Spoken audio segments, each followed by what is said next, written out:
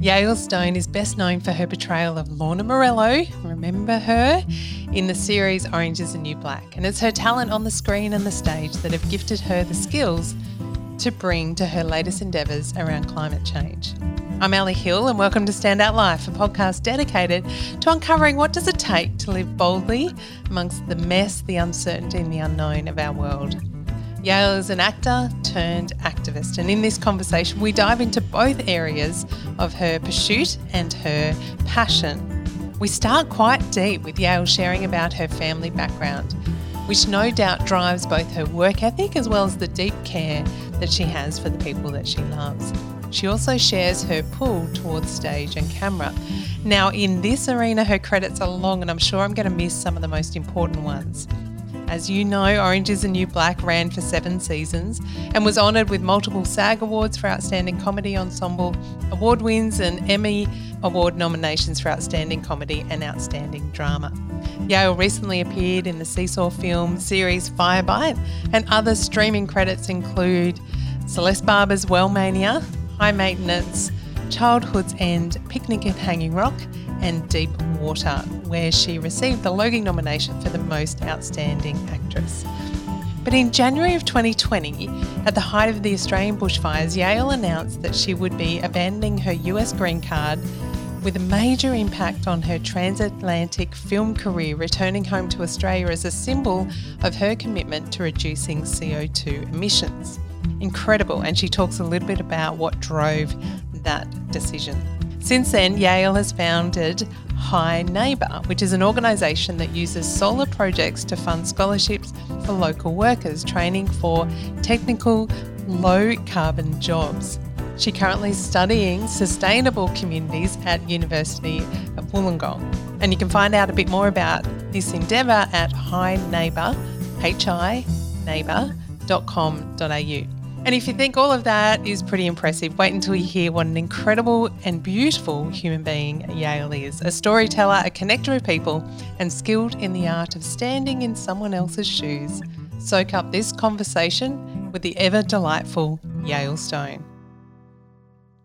Yael, it's such a delight to be chatting with you. I am coming to you from the southern part of the Gold Coast on Yugambeh country, which is a beautiful part of the world with the beaches a couple of kilometres that way and the beautiful hinterland. Can you tell me a little bit about the land on which you're joining us from today?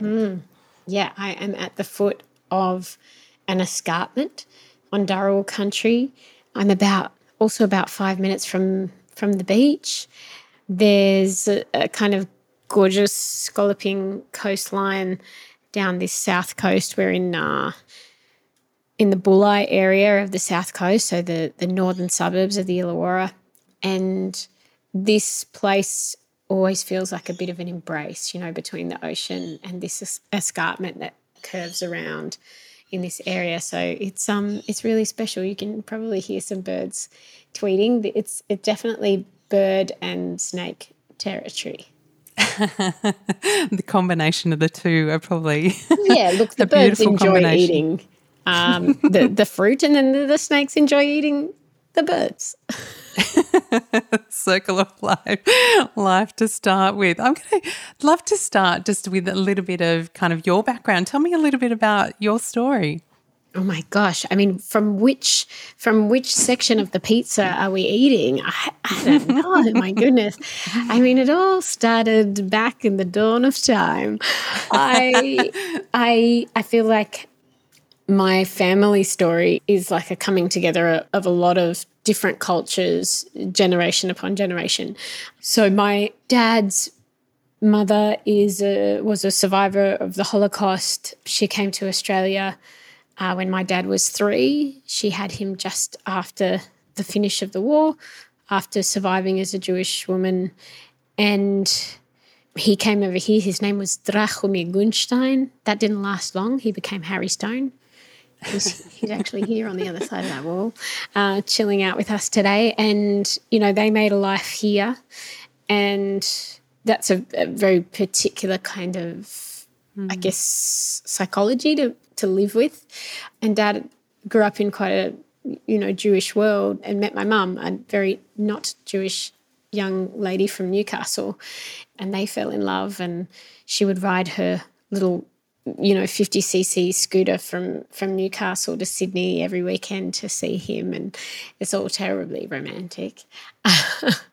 And, I think it was probably hard for her to try and enter his family and be accepted as a Catholic girl from Newcastle. Mm-hmm. She converted, they got married, and I think that union, even in its unlikely nature, is kind of like quite magical and strange, and so at odds. Like culturally, we get so much from where we come from, and what a wild mishmash of things. And then, I guess I've got 2 daughters now with my partner Jack, and his family's Aboriginal. My family, I was brought up Jewish. How do you talk to your kids about identity as anything other than a wild rainbow of choose your own adventure? So in terms of family, that's one slice of the pizza. So fascinating in terms of the conversations, the curiosity, the depth of just even empathy, understanding, whether you understand it or not, but there's nuances in those conversations. Yeah, and trying to have it with little people, early on, and not just throw them in the deep end when they turn 8. So yeah, it's quite a thing to navigate. It continues to take my lifetime to try and work out that identity piece. So I'm doing my best, but I don't know if my best is very good. Got a lifetime. What was it that drew you to the world of acting?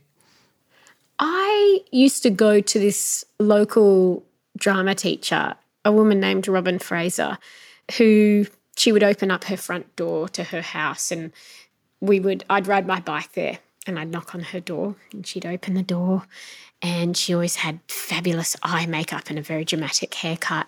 And we would sit in her front room and we'd read poetry together, and we'd read Shakespeare.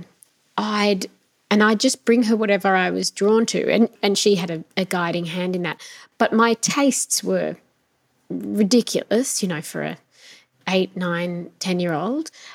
And there was something about her continuing to say yes to my interests and my imaginative space, and never telling me, oh, that's too old for you, or you don't understand that. And look, for the most part, I probably didn't understand it, but the words had this incredible power. And it had this transformative effect. So I could sit in her front room in her house with that morning Saturday sun moving across the room, and I went to totally other places. I can almost remember the feeling of, this is too much detail, of being Elizabeth Barrett Browning talking to my husband, Robert Browning, the poet, in a scene that I'd written, and wow. Yeah. feeling her, feeling that transformative process as a really young person. And it's pretty, time travel, body travel, transmogrification. It's pretty exciting and addictive as a young person. So yeah, I've always really enjoyed disappearing into worlds. Did you have a sense at the time, and sometimes we don't as 8, 9, 10-year-olds, of being able to have that space, almost be gifted's the wrong word, but to have that space to go to where there wasn't guardrails around what was okay, what was not, what was appropriate, what was not? Did you have a sense of the freedom that maybe that was afforded? Gift is the right word. It's certainly a gift, My parents have never been stage parents by any stretch of the imagination. They don't have any history in the arts, really. But my brother, my sister and myself are all performers, and they never pushed us anywhere. They just never said stop, and we just kept going. And it wasn't that there wasn't safety. It was incredibly safe. It was a really safe place for imagination. And that's special, and that is a gift. And, I always try, something I notice in my parenting is that I try never to laugh at imaginative leaps. You know, I think some people look at kids or listen to kids and think, oh, kids say the darndest things, ha, ha, ha, and kind of laugh at rather than yes and their kids. So I really try to approach it as an improvisation exercise a lot of the time to greater and lesser success, where I'm just like, yes, what else is happening and why is that like that and who am I in this thing and that's, I think that's a great gift that I received as a child in that space, and that I would like to kind of give to my kids. It's such a reminder to all of us too, like there are other ways to look at things regardless of kind of what it is. Do you remember, was there a moment for you of taking that sense of here's an imagination to then pursuing a career in it? Because there can be a sense of, hey, here's an outlet and an imagination, but a career can be a very different thing. Was there a moment or a recognition around following that, or was it more just kind of following the creativity? I think strangely following the creativity, weirdly, because I did all kinds of different creative pursuits, all kinds. It's just some of them happened to begin a kind of professional pathway, but I was doing the other things in parallel that, of course, weren't, you know. As I said, we were, as a family, very, very naive. You know, I did my first job when I was 12 and, you know, I didn't have an agent and, you know, negotiated the contract myself by just signing it. And I went to work by myself every day, you know, for that period. And I just asked my mum recently, I was like, hey, Mum, how come you never came on set when I was so little? And she said, well, you had a chaperone, you know, and that was your world. There's kind of this like ongoing trust.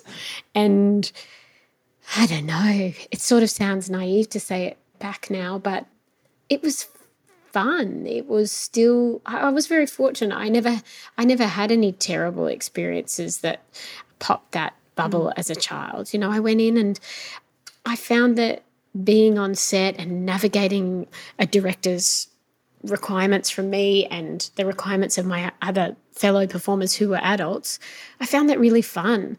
But I can see how that might not be the case for everybody that goes from playing in a really safe kind of child world and then moving into professional work. But yeah, I also really liked the free bickies. There were so many free bickies and I could eat them whenever I wanted, so I was in. No one else was watching or counting by the sounds. You were on and cast in Orange is the New Black that went for 7 seasons, an extraordinary TV series. How did being cast to play Lorna Morello, how did that come about? Well, so from that 12-year-old gig, I did a few other gigs and then I graduated high school and I went into NIDA. I trained at NIDA, I graduated from NIDA, and then I did about 7 years of solid theatre work in Sydney and Melbourne and a little in Adelaide. And I was so lucky I got to, you know, be on a lot of the main stages in those cities and work with, you know, some of our leading creatives and have an incredible education in stage performance.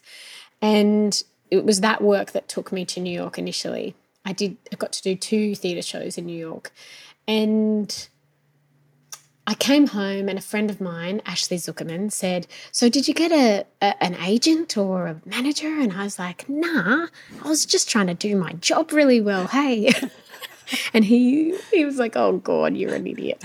So I'm going to make you a show reel and we're going to send you back and you're going to do meetings. And I did, all on the advice of dear Ashley Zuckerman, who's quite a fancy actor these days. And I went back and I actually met people who believed in me. And I was and I continue to be a very odd little person. You know, I'm not like, I don't make sense on commercial TV, really. I'm just 5 feet. At the time, I had a totally shaved head. I looked like a little gremlin. And I just found the right people who thought, yeah, you've actually got something. And, you know, America's useful because America tells you exactly what you're not, you know? You know straight away that you're not the, you know, you're not the hot girl or you're not this or that. For me, that worked really well because I'm not that kind of actor. I'm a weirdo and I'm a character actor. And so I was grateful to America. It was such a relief. I was like, oh, yes, I'm a weirdo. Good. Thank you for clarifying I can know that. I can step into it. I can know that now and really run with that. And I guess Lorna fits the bill of the weirdo and the character, you know, it's a kind of high-level character portrayal there. Surprising I got away with it, really. Can't believe it. Pretty much every director I've ever worked with on screen, always their first response after a take is this. That's great, Yael. Maybe we could just turn it down a little bit. It's good. We've got that now, but maybe we'll just do a version that's a little bit less, you know. I'm just always too much, always. Even when I go in with the intention, I'm like, I'm going to play it real cool. This is going to be a real subtle performance. It's going to be very naturalistic every time. Just a little less. Are there places where that's served you though? Well, I guess it served me in Orange is the New Black. So I didn't answer your question at all. You asked how I got cast in it. Well, I initially went in for Natasha's role and of Nikki, and I wasn't quite bolshy enough for that, but they were like, oh, you got something. Let's bring you back in. And so I came back in and I auditioned as Lorna, and I can hardly remember. It was a decade ago. But we started on the show and I did this thing where I just pretend, I'm like, oh, yeah, this is normal. This is, you know, I almost convinced myself, yeah, this is where I should be, of course. But some part of me is like, what the F is going on? I was with these incredible people, these gorgeous, gorgeous human beings, amazing performances. We were having so much fun. The scripts were incredible. It was also completely underground in a sense because Netflix and the whole idea of streaming was completely new. A lot of my friends were like, oh, yeah, good luck with your little web series. Ugh. And then it exploded and I got that very unique experience of being on a show that was a worldwide phenomenon at the same time as Netflix becoming a worldwide phenomenon.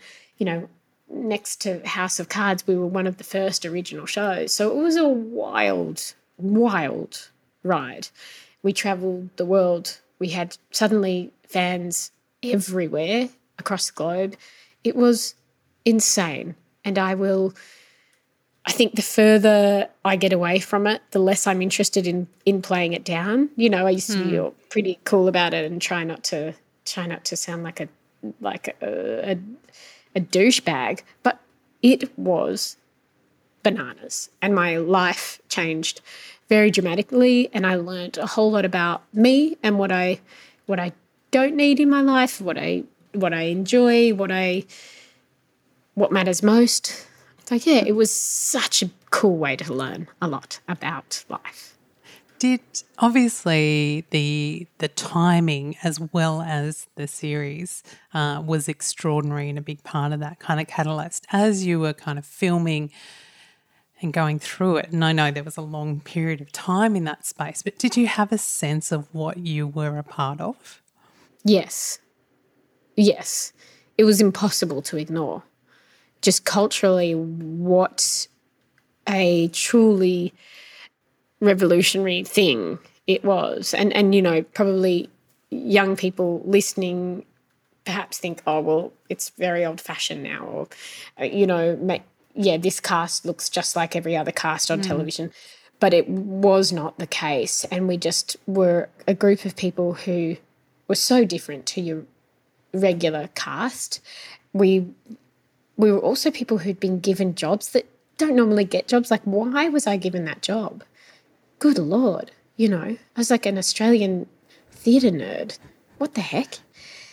And I think Genji Cohen just had a lot of faith in her ability to see talent. Jen Euston is an amazing casting director, and the show it reached into pockets of stories of lives that other shows hadn't really gone into. So it was amazing. It was amazing on the screen, inside the stories, off screen, to share with many of the women in a really close way. We really became sisters, and it was quite a tender, moving experience with lots of highs and some pretty real lows as well.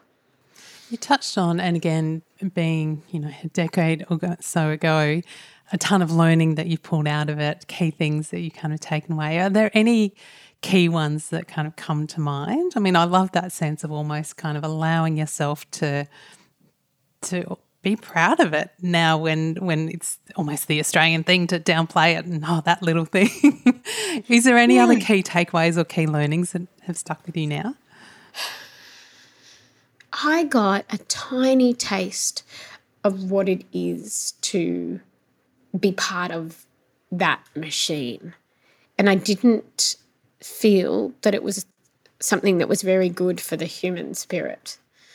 I think a system that kind of makes some people, that's really hierarchical and really is about selling things.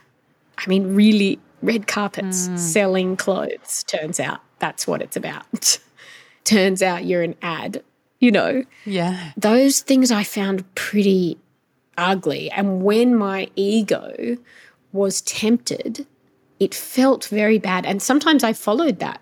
When you're often having a photo taken of you, or you're often being made up or dressed, and your body's being verbally assessed by the team that you work with, let alone, who's dressed well and who's not. And I had such a small experience of that. I cannot imagine what it's like for people who have a more intense experience in that world. But I can't help but think it's very, very unhealthy. So I think you've got to really hold tight to the things that you believe in and the people that you truly trust and love. And you just got to hang on for dear life and kind of ride through the waves of that may want to separate you from who you truly are. And I think there's lots of ways to be tested in our lives. And I love the experience of challenge. And it comes in different forms. And strangely, that was one of them. I would say childbirth for me was another big one. Having lost people that I love, that's another one. There's a lot of ways that our sense of self is challenged and revitalised and strengthened. And, strangely, that was a big learning period for me about I'm going to try on this persona and then go, actually, I don't think that works for me. And I can imagine a visceral experience of, being hard to explain except the embodiment of being a part of it. In terms of, I agree with you, challenges are really important. Putting ourselves in the way of things that are hard is really important. And through the experience you've described, it's also important to make sure that we are who we are, or that we're maintaining some of our own sense of self in amongst the challenge. What helps you to navigate that now? Like what helps you to then go, well, this is the challenge I'll say yes to, versus this is the challenge that I'm not prepared to give up what I know about me for what might be at stake here? Such a good question. I mean, a big part of me just wants to ask you that, like, what? You don't know, do you? You look back and you think, oh, that all makes sense, or yes, that joins to that. But you don't know when you're saying yes and no. You don't know what's going to be a mistake and what's in the genuine too hard basket and what's in the I will grow from this basket. I can only speak from where I am right now, which is like deep in the kind of mothering of young children and trying to work and trying to do things to hopefully make the world a better place, and with my not-for-profit work and the threading the needle of those things, trying to be a good friend, trying to be a good daughter. It's a beautiful challenge, isn't it? But yeah, look, I don't even know if I can answer it. I don't know. There's some metric inside of me that helps me make my decisions. And usually it's around what moves me, because I think what moves you gives you longevity. You can stay with. I've just launched this organisation called High Neighbour, but I've been working on it for 2 years, and it's demanded so much learning and so much growth. And at so many turns, it would have been quite easy to give up, because what the hell do I think I'm doing, stepping outside my lane? But I am compelled to do it because I am moved to want to say to my kids, I am working so hard on these climate change challenges. And I want them to know when they look at their mum that I've done everything that I can. So I am moved to make that happen. And in some ways, it's an interesting one, because that will challenge my ability to have extra patience with them, or it means that I put them to bed and I go straight to work in the nighttime, which probably isn't great for my mental health or my relationship with my partner.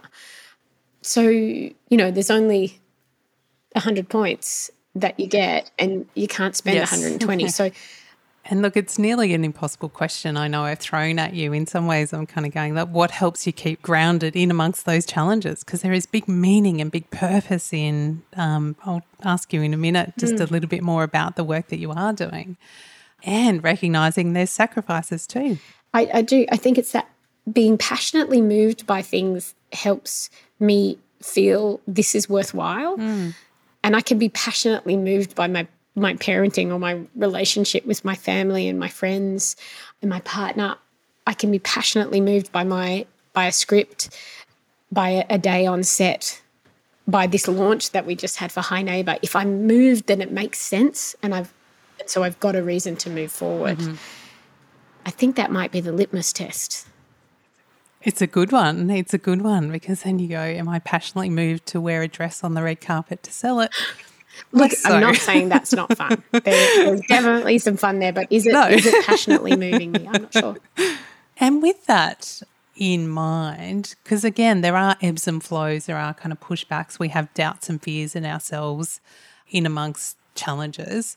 And sometimes we have external criticism, people sort of saying, not going to work, not good enough, who do you think you are?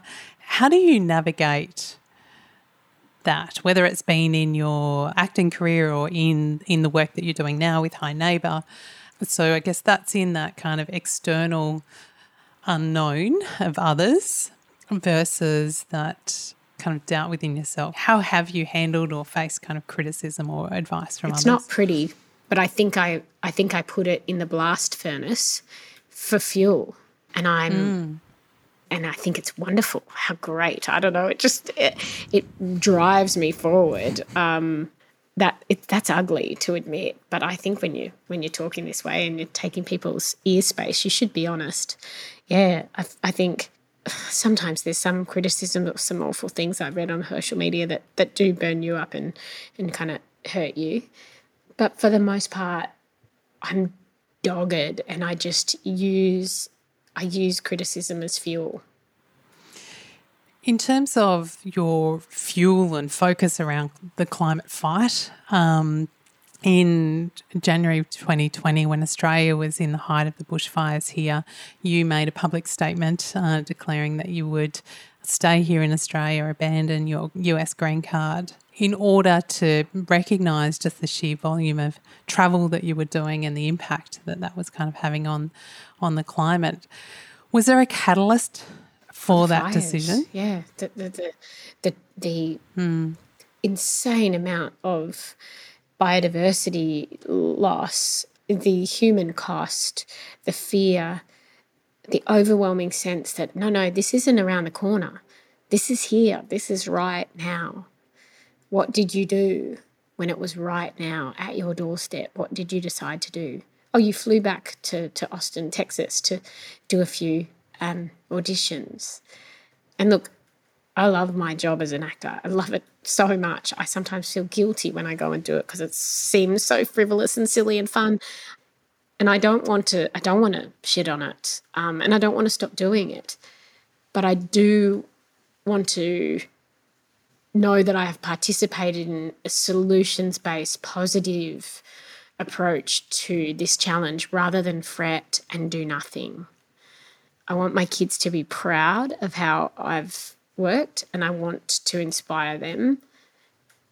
When you say 2020, I think, we're halfway through 2023. Like, it's not 2 years. It's just longer than that I've been bashing away, trying to find my space, and I'm only just finding it.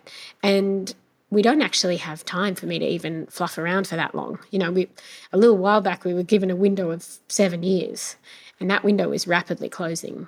I don't want to stress people out, but that's just a reality.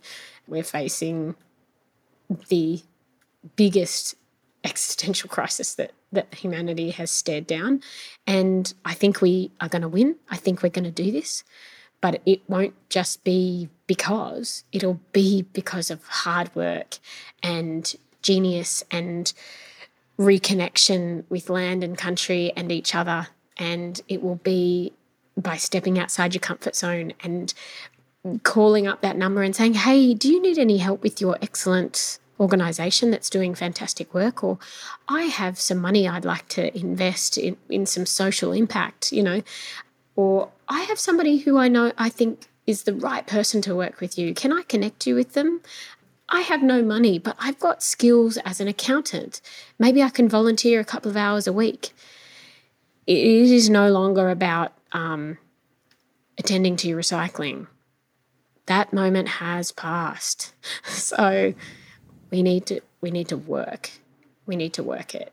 So I do believe we can do it, but it needs to be a global, full-scale operation. And, you know, I think some people would criticise a civilian approach where it's on the civilians to do all the work. And sure, it should not be. It should not be. Certainly, government and big business has the most to answer for. But we are here and we are now, and we can move those chains above us as best as we can. We can do things within our communities that increase their resilience and interconnectedness. And I truly believe with all of us lifting, we can do this. Because there can be a sense of hard to measure progress, hard to know that efforts are making any change. What can I do and what kind of impact can I have?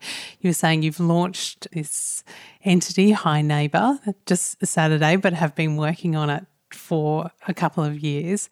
Talk to me a little bit about the endeavour that also sits behind that real passion of we can do it, but we've got to do more. I live in an incredible place that is called the Coal Coast. So there's lots of coal mining and lots of steel making. And I started learning about what it means for workers, this energy transformation where we move from high carbon to low carbon technologies, and what it means for generations of workers who've worked in high carbon industries. Do they lose their job? What do they get? A card? Thanks very much. See ya. We're all going to have our coffee cups and you guys can lose your jobs. And I started to think about what a greater sense of justice and inclusion might look like, especially in a place like ours where there is certainly a group pushing for action on climate change and then a group who's worked in these industries for a long time and is passionate about having good jobs and looking after their families. And I started to see a bit of a social divide happening that I thought could be really disastrous environmentally and socially. And the work on Hi Neighbour has been about bringing those things together. So how can we bring those groups together and see that this transformation serves us all if it includes us all? So in very practical, basic terms, Hi Neighbour gives out scholarships to workers in the local area so they can upskill and be part of this energy transformation. So maybe there's an electrician who wants to move into solar. Well, we'll provide them a scholarship to do the appropriate training. We'll send them to the right training course. We'll be part of all of those specifics and we'll give them the money to do it as well. So we've just launched our first debut round to do just that. We've got 20 grand for local workers to upskill in domestic electrification to support Saul Griffiths' project of Electrify 2515, which is like a world-leading project where they're basically going to take a postcode and completely decarbonise it, and it will become a case study for the world. And so we're just making sure that we've got enough workers locally who can serve that plan, so that it means we're protecting our local economy as well. Those jobs don't immediately, go out of town, that the money stays within the economy and local families are supported and appreciated. In terms of bringing those groups together, because I think often we feel like they are really divided in terms of, let's talk about the environment versus actually people really wanting jobs. It requires a sense of empathy, understanding, and just a safe space to have those conversations. Are you finding people are willing to step into those, or is there a greater divide? I am finding just an overwhelming sense of willingness when you provide that safe place. When you say, hey, blame is not on the table here. This is not about blame. This is not about blaming workers for the industry that they happen to feed their kids with. If I may, I'm going to ask for your indulgence because I've got a little email from my dear friend Daryl and co-volunteer. Okay, so Daryl has been in coal mining his entire life. He's never worked outside of a coal mine. He started when he was 17 and he only recently just retired, and he now works with us as a very passionate, engaged volunteer. This is his email after the launch. I love today. It was one of those days we will look back on and think, yeah, that was a pivotal moment. All those people with joy, love, and hope in their hearts. I truly felt today, for one of the first times in my life, that I was where I belong. To be speaking about a project that is actually doing something amazing while my daughter and my grandson were there pointing at me was pretty damn special. And it is for them and generations to come that we are doing this. Climate change will not destroy my life, but it may well do that to theirs. I can't express enough admiration I have for you all, for all the work you have done. I know I have helped, but I'm really just someone who did a bit of investigation into things. So it was a day of firsts. Anyway, Daryl goes on, but yeah. That's like goosebumps. Yeah. It's amazing. I think once we give people a space to, talk about what's in their hearts and how we won't be punished for the work that we've done, then we can start to move into transformation and change and what's next, Of course we're all excited about what's next. As long as we know we're safe and we're okay, what's next? Let's do this. If we're supported properly, let's do this. So, yeah, Daryl is one example. Another person we work with, a gentleman named Greg Knight, another inspirational person who worked in steelmaking for 39 years at BlueScope, who is now dedicating his retirement to reducing carbon emissions in the local area. It's a truly diverse bunch, and I just think we're gonna do some really interesting things. Yesterday I spoke with a young female electrical apprentice in her 4th year of her apprenticeship, and she's so excited about these scholarships. And I think, oh my gosh, this is real. This is amazing. You open the door and it's there. You just got to open the door. People get to express their own creativity, their own nuance in that. Yeah. In those environments. I know you've just launched on Saturday, but what's the vision? Where do you see kind of High Neighbour, or at least some of these case studies, going? Well, look, there's all these kind of practical milestones, more scholarships. We also have solar partnerships. So we've just helped to put on a 99.9 kilowatt solar system on a local manufacturing warehouse. The dividends from that loan repayment will go into our scholarship fund. So more of those practical projects where we see CO2 emissions go down, where we see scholarship funds reimbursed, and then we go out to the community again, and just more and more people supported in their transformation. But as a larger vision, I would love to prove a case study of what's possible when we all come together. And then I'd love to help other communities do it on the ground, share what we've learnt, not go in there and do it for them, because every community has its own unique way and its own needs and its own challenges and its own, glorious, wonderful people. So that's the vision. I would love to prove quickly what we can do here. and quickly share this model of what's possible. And there's amazing groups doing leaps and bounds and incredible stuff that I follow with great admiration, people like the Hunter Jobs Alliance in this space. But if we all do our little thing and focus on our world like we focus on training, we can change the story. And once people see that the story can change, they let go gripping so hard to what was, maybe move to what could be. I think there's that chance to be able to go, where am I at? What can I do in my community? But also, what can I bring to this? How does some of the huge amount of work that you've been working on the last couple of years around kind of high neighbour, how does any of that kind of inform your acting or your creative outlets as well? Is there a crossover of the two? Well, interestingly, I just completed a television project that was set right here where I live. It was kind of impossible to say no to. It was this woman who's kind of overworked with 3 children and, overwhelmed by life and lives pretty much where I live. So I thought, okay, no acting required. Written for me. Yeah. And there was certainly some reverberations, like having a better sense of this community, reaching out and being connected. There were moments, I had a scene where I just sat in my character's car and looked out to the ocean and reflected, basically. And the moment, on the page, it's like one line. And it was so deep, the moment. It felt so reverberatory. I'm going to make up that word.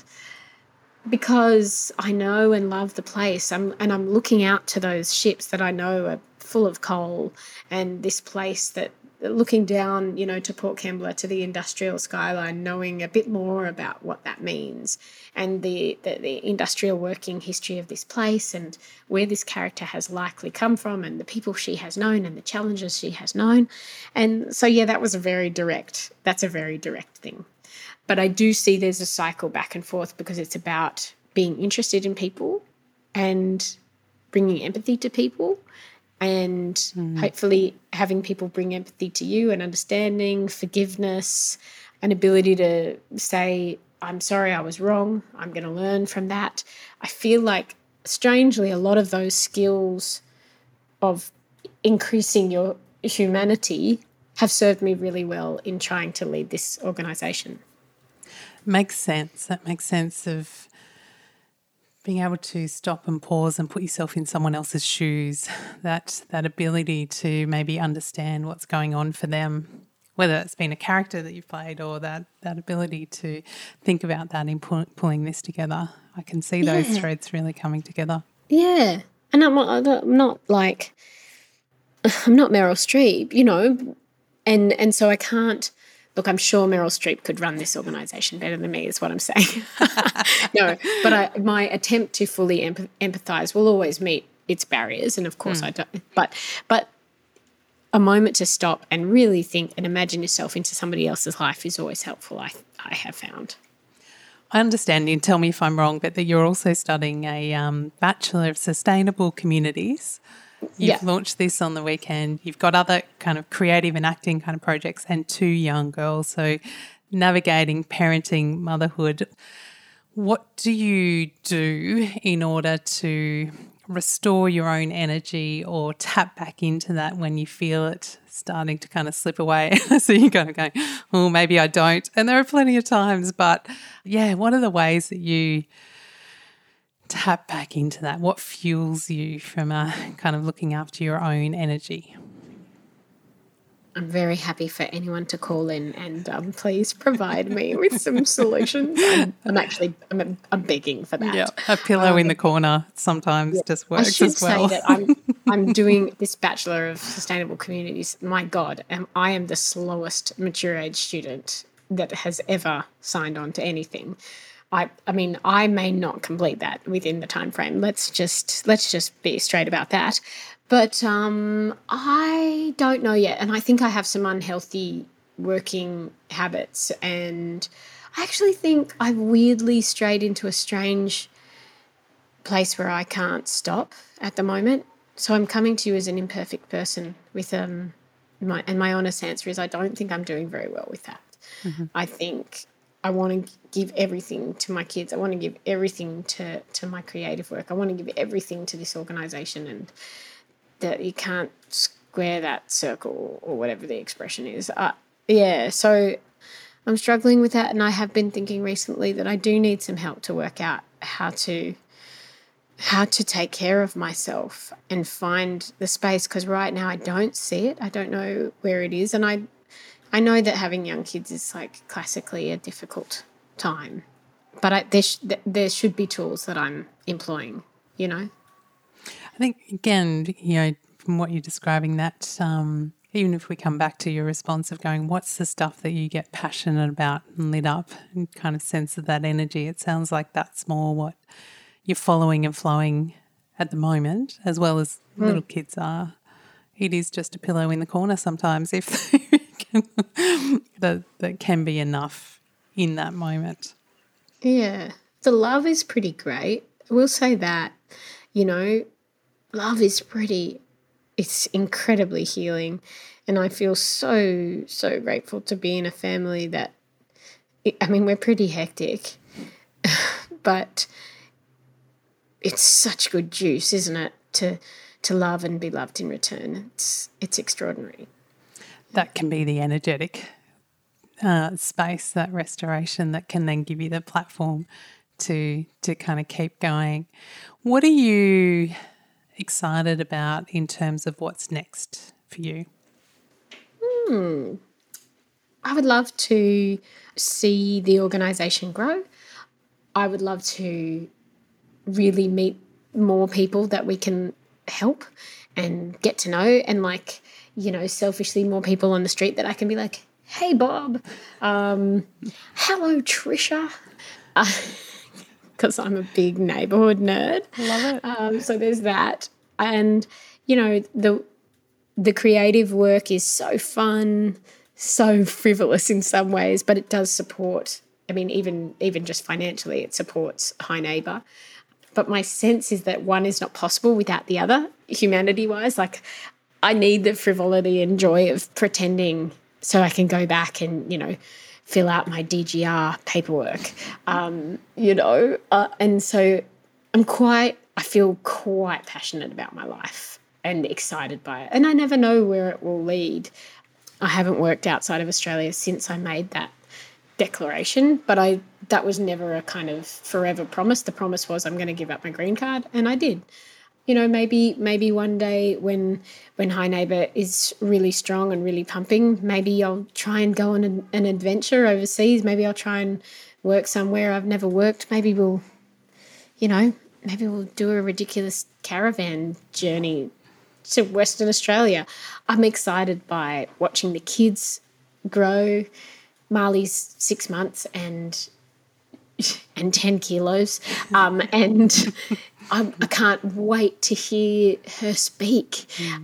I love watching them cuddle in the morning and watching their sisterhood grow. So that just seeing that grow is amazing. Oh no, someone's crying upstairs. So I'm quite excited by our life. And Jack, my partner, is a massive source of inspiration, and to watch what's happening with him and his work is incredible. He's got a book coming out in September. It's quite revolutionary in its thinking, and I can't wait to see how people respond to him intellectually around that. It's an exciting, dynamic life, and there's a lot of love, You can probably see behind me, that's my dad's scooter. My dad's here, my mum's around, Jack's mum and Jack's family are around. We're so lucky. So I think that tapestry of love seems to be what I keep coming back to. It's a nice grounding thing and a conscious thing to kind of come back to, and exciting things ahead. I've really got a lot out of this conversation, even for myself, just around what are those things that you feel passionate about, and then what are those actions that we can make a difference, as well as the conversations we can step into. So thank you for your time. The final question I've got for you, the name of this podcast is called Standout Life. Might tie into what we've talked about, but when you hear that term, what does it mean to you to live a standout life? It's complex, isn't it? Because I don't want what I've said today to kind of feed into some capitalist notion that we have to achieve and do 1,000 bazillion things. Like, I know that's not necessarily healthy. I think it has to be the life that you feel called to live. And there's all kinds of, people have all kinds of given circumstances around their life, be that geographical, political, financial, social, the body that they're born into. And within the context of that, what is the life that you're called to live inside the context of what you've been given? I feel so lucky to know people across the world, mainly through my partner's work, who are living passionate, engaged, inspiring lives out of all kinds of different given circumstances. And I find that so cool and inspiring. And I think when you heed that call as best you can, that's a standout life. If you've enjoyed this conversation, then let's keep the conversation going. The main place that I hang out is on Instagram at Ali Hill, ALIHILL. One of the ways you can continue to support me and the team behind the podcast is if you could take 2 minutes just to rate and review Standout Life Podcast on whatever platform you are listening to. You can also subscribe to the podcast so you'll be notified when new episodes come out. And if this conversation is one that you know that someone in your world would get a huge amount of value out of, then please share it with them, or maybe share it on your socials. Once again, thanks so much for tuning in, for your ongoing support, and for joining me in exploring what does it really take. As always, this is Standout Life Podcast, and I'm Ali Hill.